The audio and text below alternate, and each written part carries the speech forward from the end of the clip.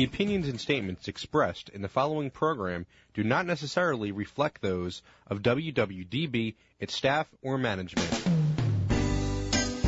Good day, everyone, and welcome again to another edition of Boomer Generation Radio. This is your host, Richard Address, and we are coming to you from the beautiful studios of WWDB AM 860 here in Philadelphia. And we're streaming live on www.dbam.com. And we'll be back with our first segment guest, David Griffith, the Executive Director of the Episcopal Community Services here in Greater Philadelphia. And we'll do so right after these messages or this word from our friends at Kendall. Hi, this is Kendall staff member Sheila Sylvester. This portion of Boomer Generation Radio was brought to you by Kendall, a system of not-for-profit communities and services in 8 states that advocates for and empowers older adults to reach their full potential. Please join us in Together Transforming the Experience of Aging. To learn more about Kendall, that's Kendal, visit discoverkendall.org or call toll-free 888-759-0128. Welcome to our first segment today of Boomer Generation Radio, again coming to you from WWDB AM 860 here in Greater Philadelphia, www.dbam.com. We're streaming live.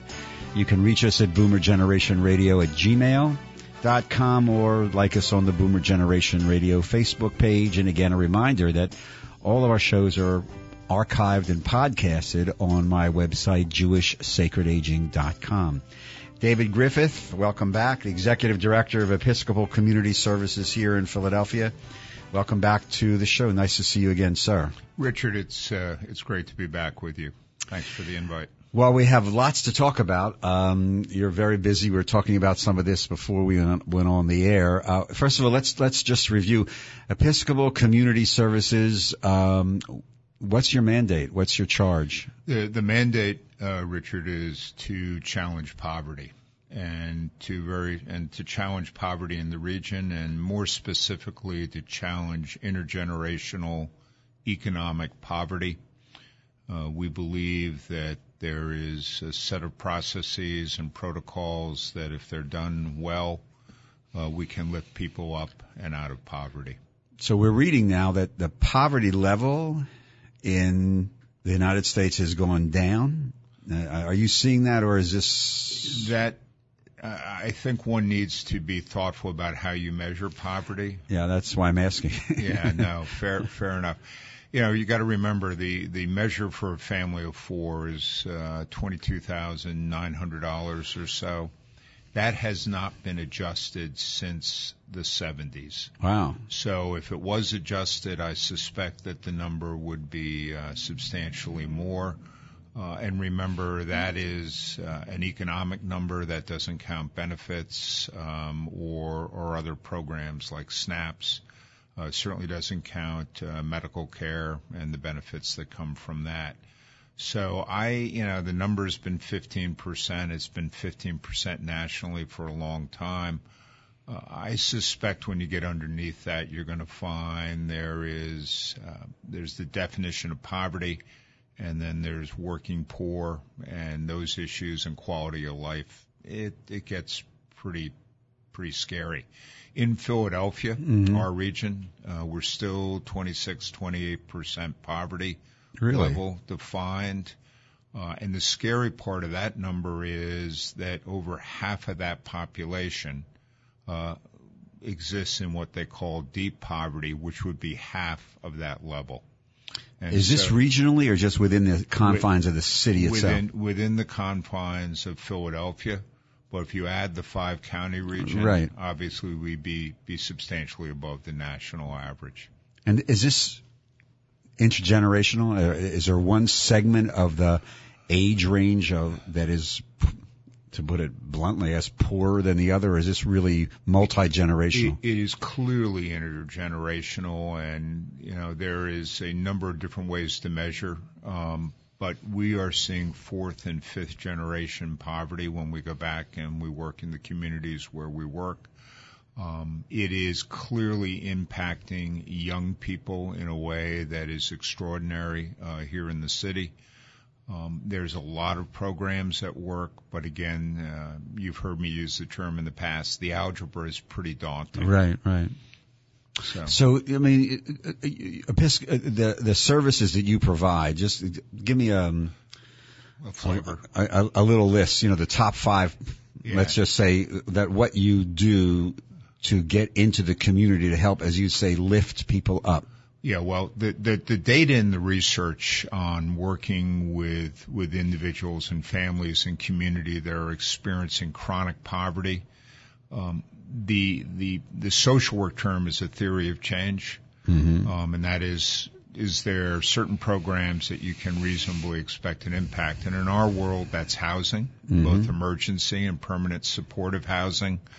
There is a significant trend to move people from emergency housing into a more permanent setting. Nobody gets well in shelter, but sometimes that's the alternative and where you need to be. So housing, clearly educational enrichment. We know that in certain communities, the school system is clearly overtaxed and overburdened, so anything we can do to do work in educational enrichment. Our focus happens to be 5 to 13. There's lots of data on early childhood education. Right. We don't do that. There's other people who do that better than we do. Workforce development. What does that mean? It means giving young people and young adults the skills to compete in the workforce. In many cases, it's just simply awareness and fundamental skill building. We know that there are hard skills for a job, but just as important are the soft skills for a job, whether that's how to be on time, how to behave in a supervisor's setting, how to react to the crises that come up day to day. The data will show soft skills in many ways are a barrier, things that you and I would have been taught by perhaps our parents or a mentor just don't exist. The other major area is really 2 more is wellness, both in terms of what you eat and how you behave and how you exercise, and then clearly financial, and internally we call it money. And it's blunt, but frankly, we know that there's certain things we can do with some of our funds that if we get and intervene early, they can avoid major expenses downstream. A good example is if we help somebody with a power bill or we help them stay in their house, the rough costs of shelter and the system can be $100,000 a year when you get all said and done.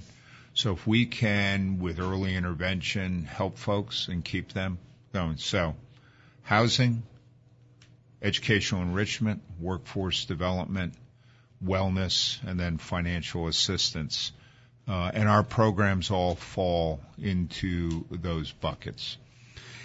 And just because our major focus here is really on baby boomers and the generation above it, but also the family system, what impact is this, since you're dealing, you said with multi-generational poverty issues with boomers in this cycle and other older adults, so it must be trapped. I mean, really trapped in this cycle of poverty. Well, there's no question, and there is a tremendous amount of dollars and energy spent on what I would call maintenance.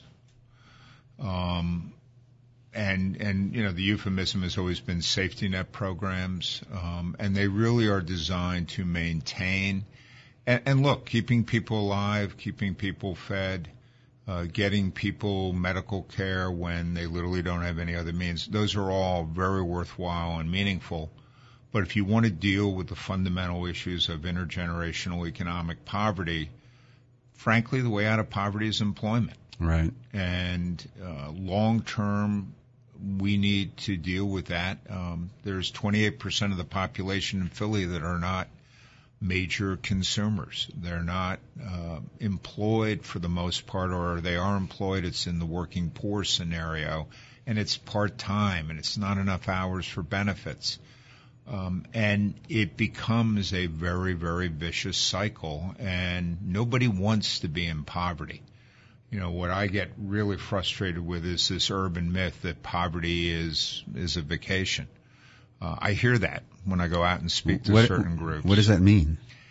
You know, this notion that, well, you know, you have benefits, you're getting paid by the government.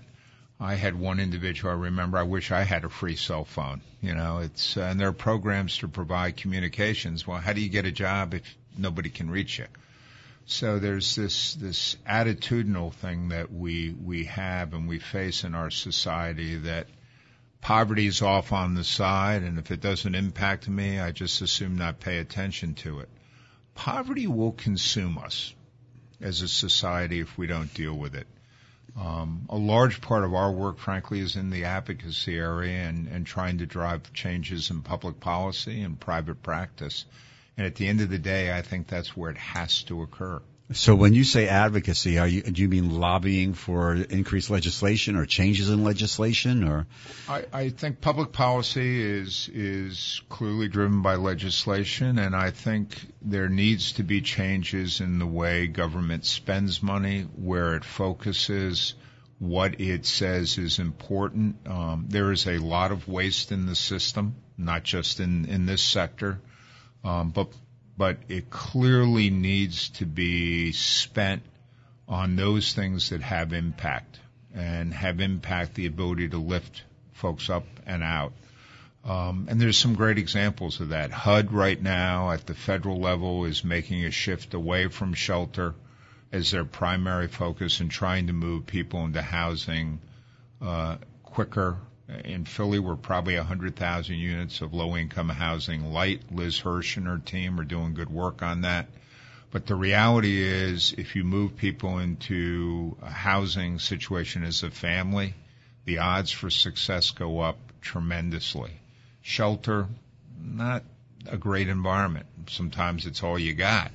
But there's a great example where public policy and shifting money could have a huge impact. And if you think about, if we built substantial housing here in Philadelphia, who's going to do that? Well, that provides jobs. It provides the opportunity to train people. And public policy, as much as changing where it's spent, but coordinating how it's spent, I think, and we think, can have a tremendous impact. There is lots of opportunity for infrastructure here in the city. Frankly, those jobs ought to stay here in the city and be offered an opportunity for our young people. And that's where public policy, I think, needs to spend our tax dollars wisely to have impact. There can be secondary and effects of policy if it's spent wise. I think we need to think those things through a lot clearer. And frankly, we got to have people who are willing to compromise in the middle, and that's a whole different show. Well, I mean, the reality is, in your experience as the director of the Episcopal Community Services, you see the political process just taking a look at this 20-some% of poverty in our area and just ignoring it. I mean, it's just either through prejudice or just it's too much or just gridlock. I think gridlock, I don't think it's ignored. I think it's acknowledged. I just don't think we are doing enough, or what we are doing is not effective. Let me be very clear. There's people in the city who are doing tremendous work. The issue is it's not coordinated. It's not as efficient as it could be. And it needs to be directed so that it's a coordinated spend, and it's not just one individual here, and then you got to go to a different agency here, and then a different program here. The bureaucracy is daunting. If you were in charge, would you create a poverty czar? Absolutely. We're speaking with David Griffith, the Executive Director of Episcopal Community Services here in Greater Philadelphia, and we'll be right back to just shift gears a little bit on this discussion right after this word from Kendall. Hi, this is Kendall resident Harry Hammond. This portion of Boomer Generation Radio is brought to you by Kendall. Founded on Quaker principles, Kendall provides independent living, assisted living, memory support, skilled nursing, and rehabilitation care for older adults in 8 states. Whether you're looking for the intellectual and cultural stimulation of a college town or a big city, Kendall has a community for you. We are together transforming the experience of aging. To learn more, visit kendall.org or call toll-free 888-759-0128. Welcome back to our first segment here on Boomer Generation Radio. We're with David Griffith, the Executive Director of the Episcopal Community Services, talking about how they impact this cycle of poverty in Greater Philadelphia, which is, as David has pointed out, is really a national issue, and challenge poverty and attempt to lift people up. I want to ask you a question also about the shift that seems to be going on in the country, and you'll correct me if I'm wrong, about leadership and organizations in nonprofit organizations that have dedicated perhaps to doing good deeds to for-profit organizations, and in leadership and the vision of what happens when an organization moves from a nonprofit to a profit. Could you just because there seems to be a trend, and given the fact that you've just outlined such a crucial need around the country, people will saying, turn this over to the private sector, the for-profit companies, let them invest in this, and the problem will be solved. If only it were that simple. Right? Yeah. But the issue, I think, in many ways is, I think the private sector has the ability, if it is given incentives, to provide employment and to provide equal access to opportunity for individuals that are experiencing poverty. Those individuals obviously need housing and education and job skills and the wherewithal to be able to participate in the employment cycle. That being said, I do think there is a trend in nonprofits to shift their focus. I mean, as you know, I came out of business, and I get asked a lot, what's the major difference between for-profit and nonprofit? And my answer, fairly crisply, is there isn't difference. The same discipline to budgets, to product, to outcomes, to impacts, to clients served, I would argue is identical. And I think that's a trend you're going to see more and more and more, where the professionals who do this work and the governance and the professionalism, I think there's a real good opportunity to marry those two. You alluded to something. It just occurred to me, when you're talking. Do you see younger people going into this field, given the challenge, the overwhelming challenges? I mean, I absolutely do. And frankly, I mean, if there's one thing that I get up in the morning and I take comfort in, is most of my staff is between 25 and 35. Most of them have masters from social work institutions. And I meet volunteers every day that are young people. And frankly, it's a tremendous intergenerational opportunity, because I see, in our case, parishes with young people, families, and older folks coming together and doing projects together, doing volunteer work. And I take real hope that people understand that this is an issue that needs to be dealt with that way. My frustration is it's just not enough folks. Mm-hmm. I believe public policy can incent that. I believe, frankly, volunteering in this kind of work is a huge leverage point.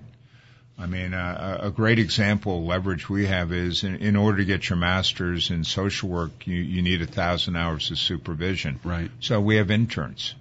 We're very intentional in our use of interns. We put them to work. We also then help them with employment when they come out, either with us or with another agency. But they're young people who are very much focused on working these issues and actually specific segments of this issue. whether it's people who are returning to the workforce from prison, father-friendly initiatives in this work, parenting. A lot of young people who will find themselves as parents early on, and frankly, they need mentoring and they need assistance. So I am very, very hopeful for the generation that is here and working. But I think it would be a whole lot more effective if that scope expanded. The relationship that communal services, Episcopal Community Services, has with the diocese, the Episcopal diocese, the church, is it a complementary one? Is it? You're an independent? Yeah, we are very clearly an independent organization, but we are very, very closely affiliated with the Diocese of Pennsylvania. For example, I was asked to participate in the search for the new bishop. Mm-hmm. I happen to be Episcopalian. Most of my folks at ECS are not. But there's 135 parishes. A lot of our financial support comes from members of those congregations. I have on my board, I have the bishop and up to 10 clergy. So it is a very tight affiliation. Our project in Darby Borough, is a joint project between us and the diocese. We mutually fund that project. We frankly gave ourselves leverage by coming together there, and we're feeding people. We're running a couple of out-of-school time programs, computer labs, workforce development programs, and that's done in very close collaboration and partnership. But because of the way contracts with the government are structured, there's a need for some separation there, and that's probably appropriate.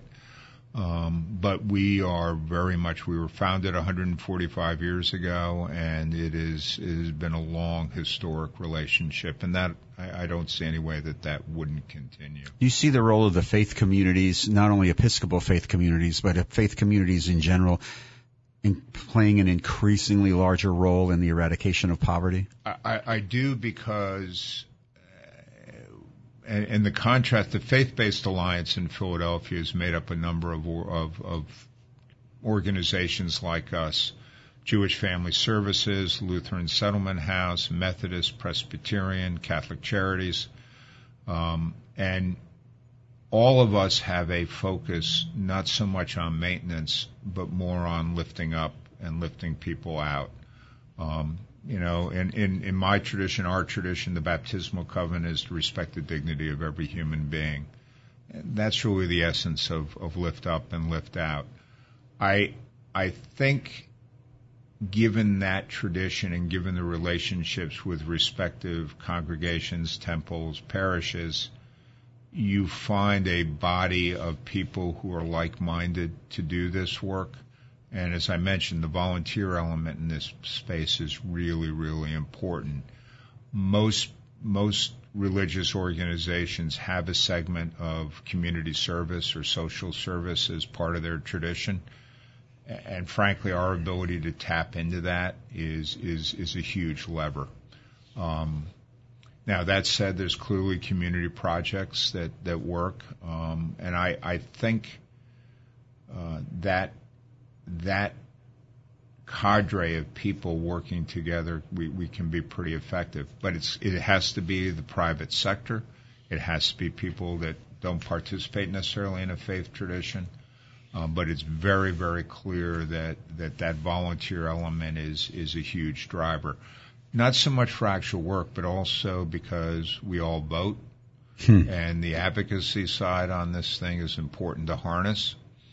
And at a fundamental level, that public policy has got to be where we change things. That's where the big dollars and the big focus will come from. But it may be as simple as just empowering the private sector. So before we conclude this segment, I got just the job seems overwhelming. What brought you to this? What motivated you to do what you're doing?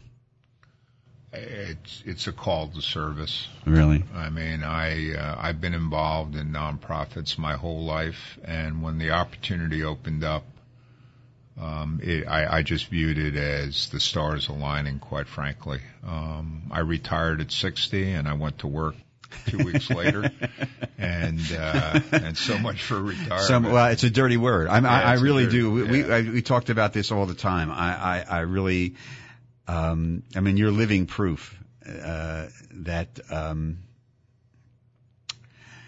there's no just retirement's bad. You just continue to do what you're doing. Retirement's a bad thing, but no, there's plenty to keep me busy. David Griffith, Executive Director of the Episcopal Community Services here. Thank you very, very much for joining us here on today's edition of Boomer Generation Radio. I wish you continued good luck.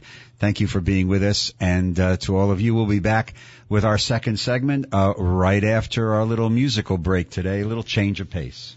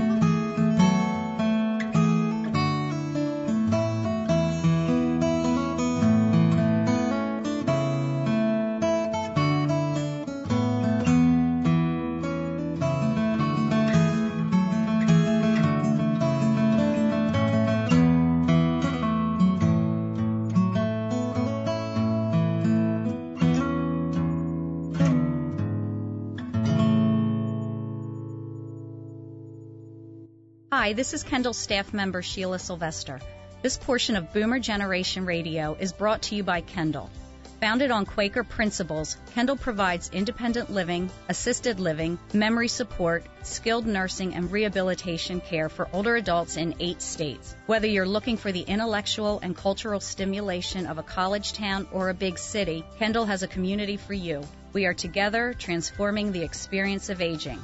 To learn more, visit kendall.org or call toll-free 888-759-0128. Welcome back to our second segment here on Boomer Generation Radio. It's a good thing you weren't here.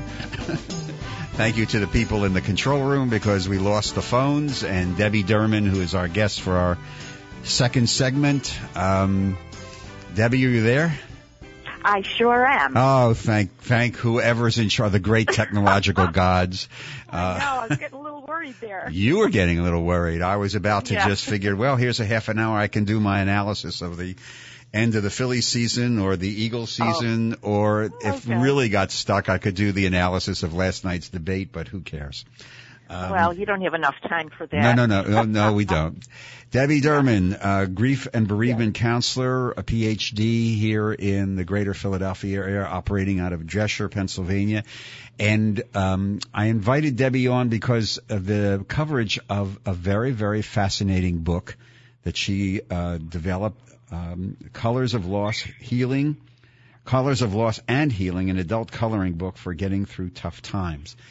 And first of all, Debbie, thank you for coming on Boomer Generation Radio. I appreciate it. And thank you for having me. This is, let's get right to it. A coloring book to deal with grief. How come? Well, I actually got the idea from the patients that I see. They started coming to me telling me how they, first of all, these are people that I see who have had significant losses. And they were the ones that were doing the coloring and telling me about the process and how calming it was and how healing it was. So I received a coloring book for my last birthday, which I am happy to tell you is on Christmas Day. And I got my first coloring book, and as I sat and I looked at all the little spaces, I thought, I'll never finish this. I'll never do it. This is too overwhelming. But I would pick up a pencil and color a space. And after a little while, it was really a light bulb moment. I said, this is exactly how I did it, how I've gotten through hard times, all of the losses that I've had, one small thing at a time. So I quickly wrote down what, in my opinion, are the things that people really should be thinking about in healing from loss. And I condensed my thoughts into single words and embedded them in illustrations, and the coloring book was born. And so those words are? Well, there are a lot of words. There are words like laugh, belief, hope, resolve, prioritize, simplify, those types of things. It was important to me to not write a book that's already been written. Mm-hmm. There are plenty of books about death and dying. There are plenty of ideas about getting through the first year.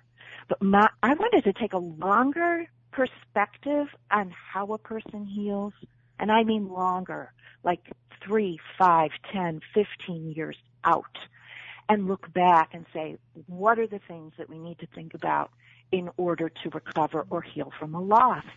And I've had plenty of losses, so.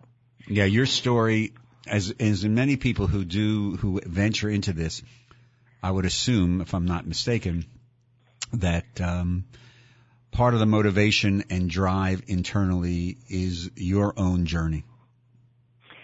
I think that's really true, and I think that, well, my new husband says I have a PhD in school and a PhD in life. So it's not enough to just have the life experiences. Why? Because you're only one person. You're a population of one. And we all know that people don't need one person's view. But to go to school and to get a doctorate and to study and to do research gives you an academic perspective. So now I think that you have a balance between, yes, personal experience, but also professional knowledge. Mm-hmm. So I've tried to use the two together to make something that I hope is valuable. And it certainly seems to be resonating with people. It really does. So which I'm very happy about. Well, let's do the commercial too. The coloring book is available how or through or where or why? On Amazon. It's available on Amazon now, and I just did a second edition that'll be out at the end of December. Oh. And that will be published by Rodale. So I have, my first book was self-published, and the second one goes through a real publisher. Oh, congratulations. That's really cool. Thank you very much. Very exciting. What's the difference between edition 2 and edition 1?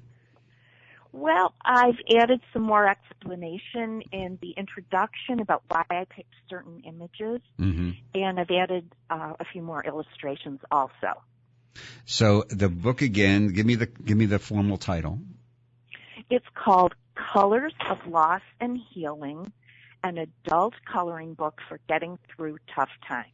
And it's Debbie Derman, which is DERMAN PhD. Yes. Except I put my real name, Deborah.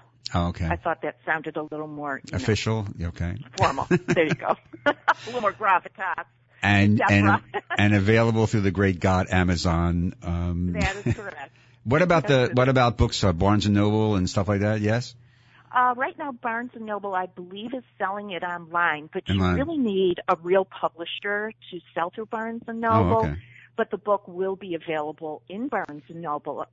The big grand release date is December 27th.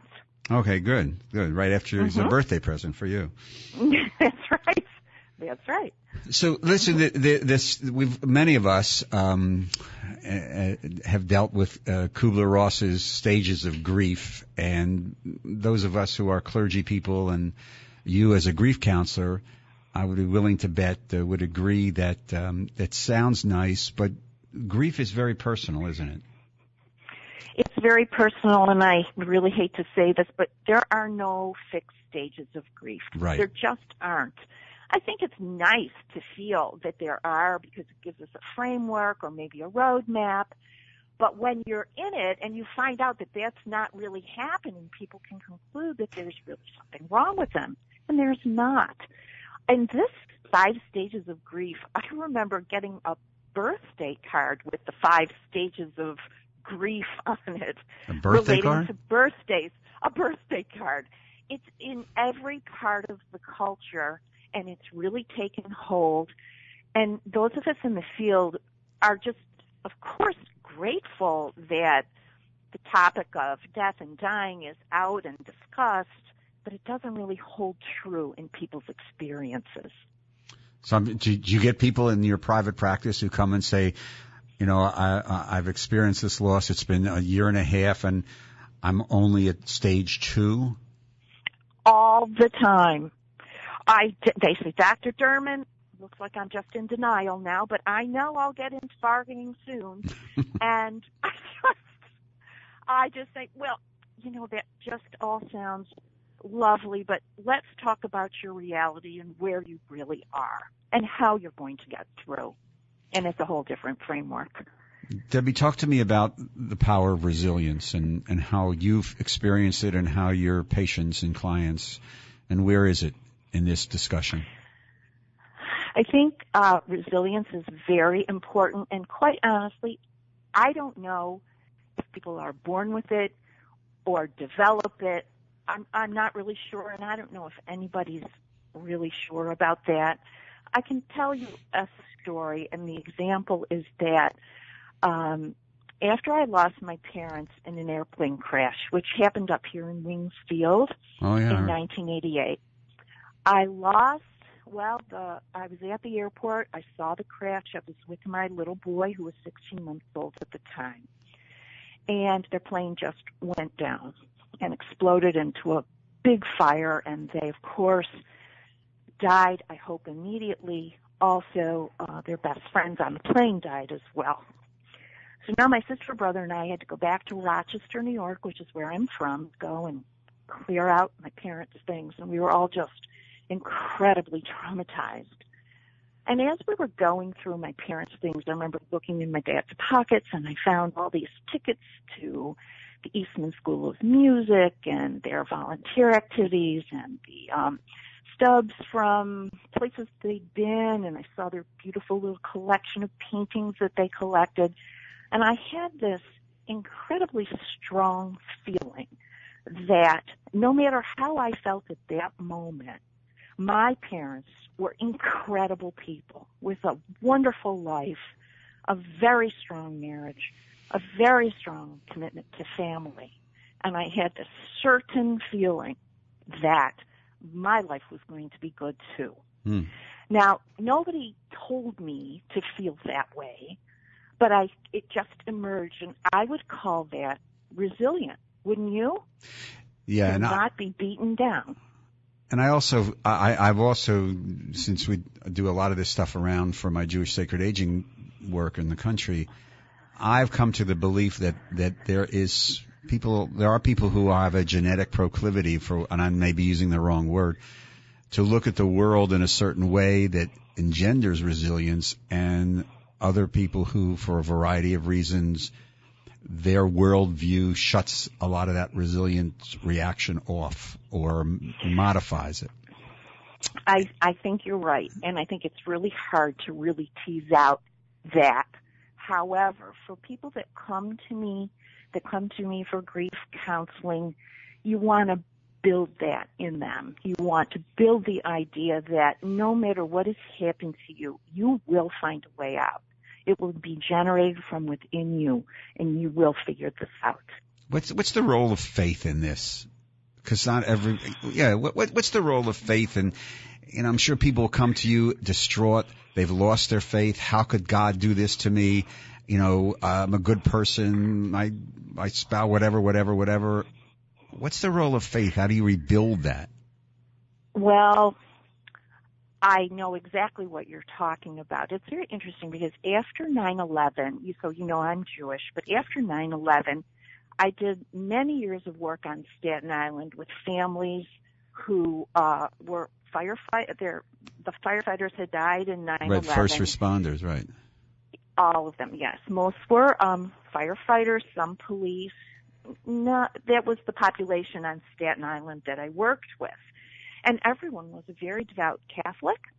And who knows, maybe I was the first Jewish person they ever met. I'm not really sure about that, but I bet it's true. And they said to me, Debbie, I know my husband is in a better place. I know that he is. And when I go to church, it's as though a little door opens in the ceiling of the cathedral or the church, and I know my husband is looking down upon me. And that was incredibly comforting to them, to everyone, except that they had this earthly, painful existence of the most intense loss that you can imagine. And so I'm not really so qualified to speak about faith other than to acknowledge when it's important to someone. It doesn't really take away the tasks at hand. I had feelings like that. I know exactly what you mean. I remember thinking, by the way, the first support, when I was widowed when I was in my late 30s, and I was expecting my third child at that time. I was about 12, 13 weeks along. I had a little boy almost 5 and a little boy almost 3. And my first support group that I ever went to was at a local convent. And the person running the group was a woman named Sister Mary. And Sister Mary pressed a prayer card in my hand, which I've never seen a prayer card before, and said, I know that you don't have a mother, and I will never have children. So if you will you let me be your mother while you need that? And I think that's the kind of gracious, beautiful faith that can come from anywhere. It was so meaningful to me. So I don't know that I've answered your question very well, but I do find that faith is very important to many people, but we still have to get through life here on earth. We're speaking with Debbie Derman, Ph.D., the author of Colors of Loss and Healing, an adult coloring book for getting through tough times. Debbie is in practice as a grief and bereavement counselor here in Greater Philadelphia. We'll be back with Debbie to pursue something that just raised an interesting issue about isolation and relationships. And we'll do that right after this message from our friends down the street at Kendall. Hi, this is Kendall resident Harry Hammond. This portion of Boomer Generation Radio is brought to you by Kendall Outreach. Kendall Outreach serves the field of aging by raising public awareness of important health care issues of older adults, and it provides education and training in the development and implementation of comprehensive approaches to safe, individualized, long-term care practices. Kendall Outreach has been sharing Kendall's approaches to quality care with consumers, advocates, providers, government agencies, and related organizations since 1989. To learn more, visit kendalloutreach.org. Welcome back to our second segment of today's edition of Boomer Generation Radio. This is your host, Richard Address, and again, we're coming to you from WWDB AM 860 here in Greater Philadelphia. And we're streaming live all over the known universe, I hope, at on www.dbam.com. And again, you can reach us at Boomer Generation Radio at Gmail or like us on the Boomer Generation Radio Facebook page. And just a reminder that these shows are archived as podcasts on my website, JewishSacredAging.com. Debbie Derman, grief counselor and bereavement counselor. Just before we left for our Kendall message, talking about faith and the process of moving through grief, a personal journey for everyone. Debbie, what is the role of the community in support? How much easier is it for a person to be held spiritually, emotionally by a community as they process through the grief? I think it's incredibly important. I think it's essential. And I think that what people need to understand is that recovering from a significant loss is something that really can take a lifetime. We're typically given a year, right? You get a year. You have your unveiling, you take the things off the mirrors, and now you're expected to be okay, except you're not. Right. And many people just go along with their lives, and a person who is grieving can feel incredibly alone and incredibly isolated. And how wonderful would it be to just have someone call, just randomly, not only on the big days, holidays, birthdays, but just, hey, how you doing? And I think that it's just so incredible. And also, I think we have to talk about loneliness. I think loneliness is one of the most excruciatingly painful things that a person can go through after a loss. And anything that we can do to alleviate that, I think, is very much appreciated. Is the grief different process in your practice and your experience for that 90-year-old who perhaps has outlived family and friends as opposed to, in your story, someone in their 30s?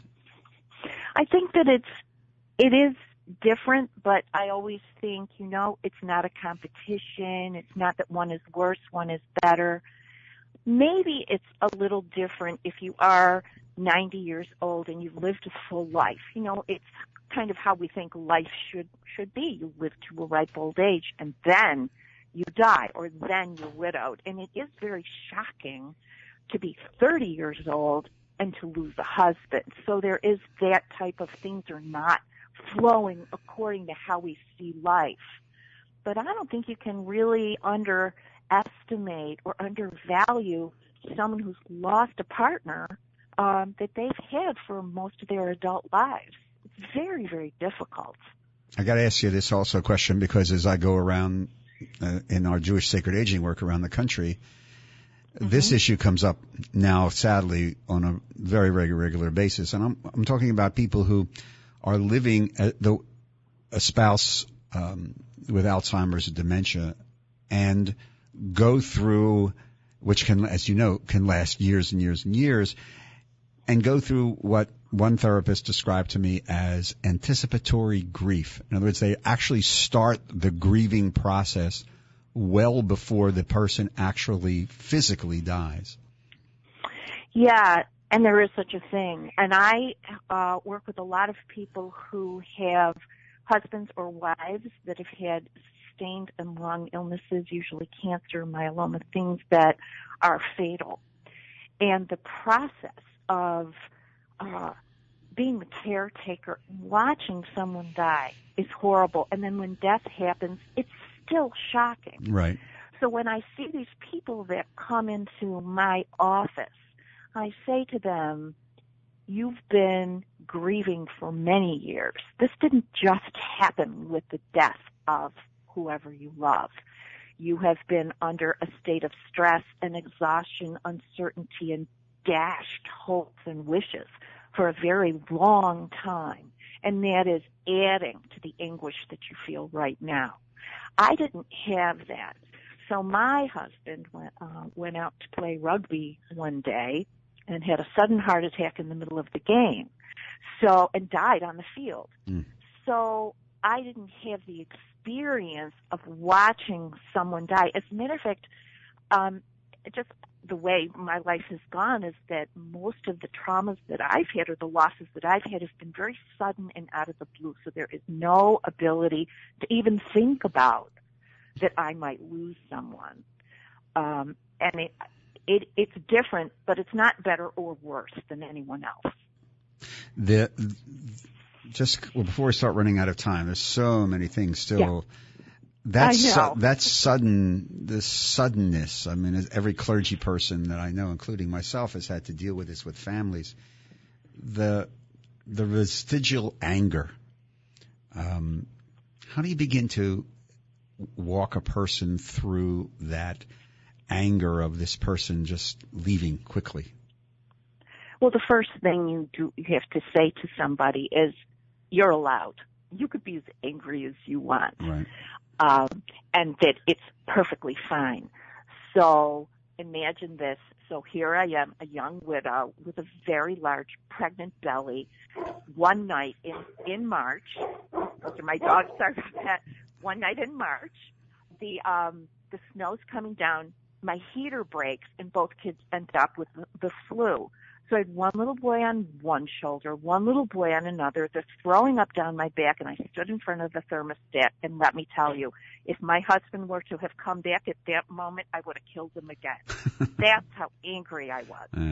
So I get that, and I stood in front of that thermostat and said some very unkind things. Do I feel guilty or bad about that? Not in the least, because it's just how I felt. But that anger does dissipate. It does. And at a certain point, you do go on with it, and then you have to think about, how am I going to live now? It's difficult, is it? Because I've worked with a couple of individuals to basically give people permission to be angry and to vent, and just to, instead of trying to use their head to say, well, I should feel this or I should do that, but just to say, just feel it. Just allow yourself to be. Mm-hmm. Yes, I think so. And then, another really, really good therapeutic thing to do is write it down. Get a notebook and write down every nasty thought you ever had. Nobody has to see it. It's completely normal. It's completely private. And you can just get it off your chest. But think about it. Like, who wouldn't be angry left with a third coming and no parents to take care of you? Who wouldn't be upset by that? So I think it's just totally normal. Debbie, we have about 2.5 minutes left in this segment. Your experience as a grief and bereavement counselor, do people ever use grief as a control mechanism? I'm grieving, and I use it as a sort of like a subconscious ability to control other people. And I mean, it's a horrible question, but you mean, are people manipulative? Yes. And can they try to, use the widow card? Yes. That's a really interesting question, and one I've never been asked before, to be perfectly honest with you. I haven't seen it. Okay. I suppose there are people that would, but it's nothing that I've really experienced before. So maybe I'm not the best person to ask that question to. I don't know. You're the professional. So we have just a little bit about a time left. Let's do this real fast. Again, the book, Colors of Loss and Healing, an adult coloring book for getting through tough times. Get it on Amazon. The second edition is coming out December 27th, published by Rodale Press. Correct? Right. That's correct. And here I'm going to put you on the spot again. We have 1 minute left, or about a minute and a half. Yes. Give me your experience for somebody who's listening to this or may listen to this on the podcast, who's walking this walk right now. What are the 3 or 4 most important things that they have to keep in mind? What they have to keep in mind is that grief is not an illness. It is a natural experience, a natural feeling for losing someone that you love. You need to be active. in your healing, you need to reach out, you need to talk to people and do every possible thing that you can to get yourself out of pain. The third thing is there are no rules and there is no timeline. It's going to take what it takes, and you'll do it in your own way. Thank you very much. I think that last one is really, I think, very, very, very crucial. There is no paradigm. There is no textbook. Everybody is their own guide. Debbie Derman, grief and bereavement counselor here. Your website, real fast, if somebody wants to look at the website, it is what? DeborahDermanPhD.com. DeborahDermanPhD.com. Again, the book, Colors of Loss and Healing, an adult coloring book for getting through tough times. Debbie, thank you very, very much for being with us on this segment of Boomer Generation Radio. Continued good luck, success, Happy New Year, and to all of you, stay safe. We'll be on a repeat next week because of the holiday, and we'll see you in a couple of weeks. Take care, everybody. Have a good week, and most of all, stay healthy, stay safe. Take care. Thanks again, Debbie. You're welcome. Bye-bye.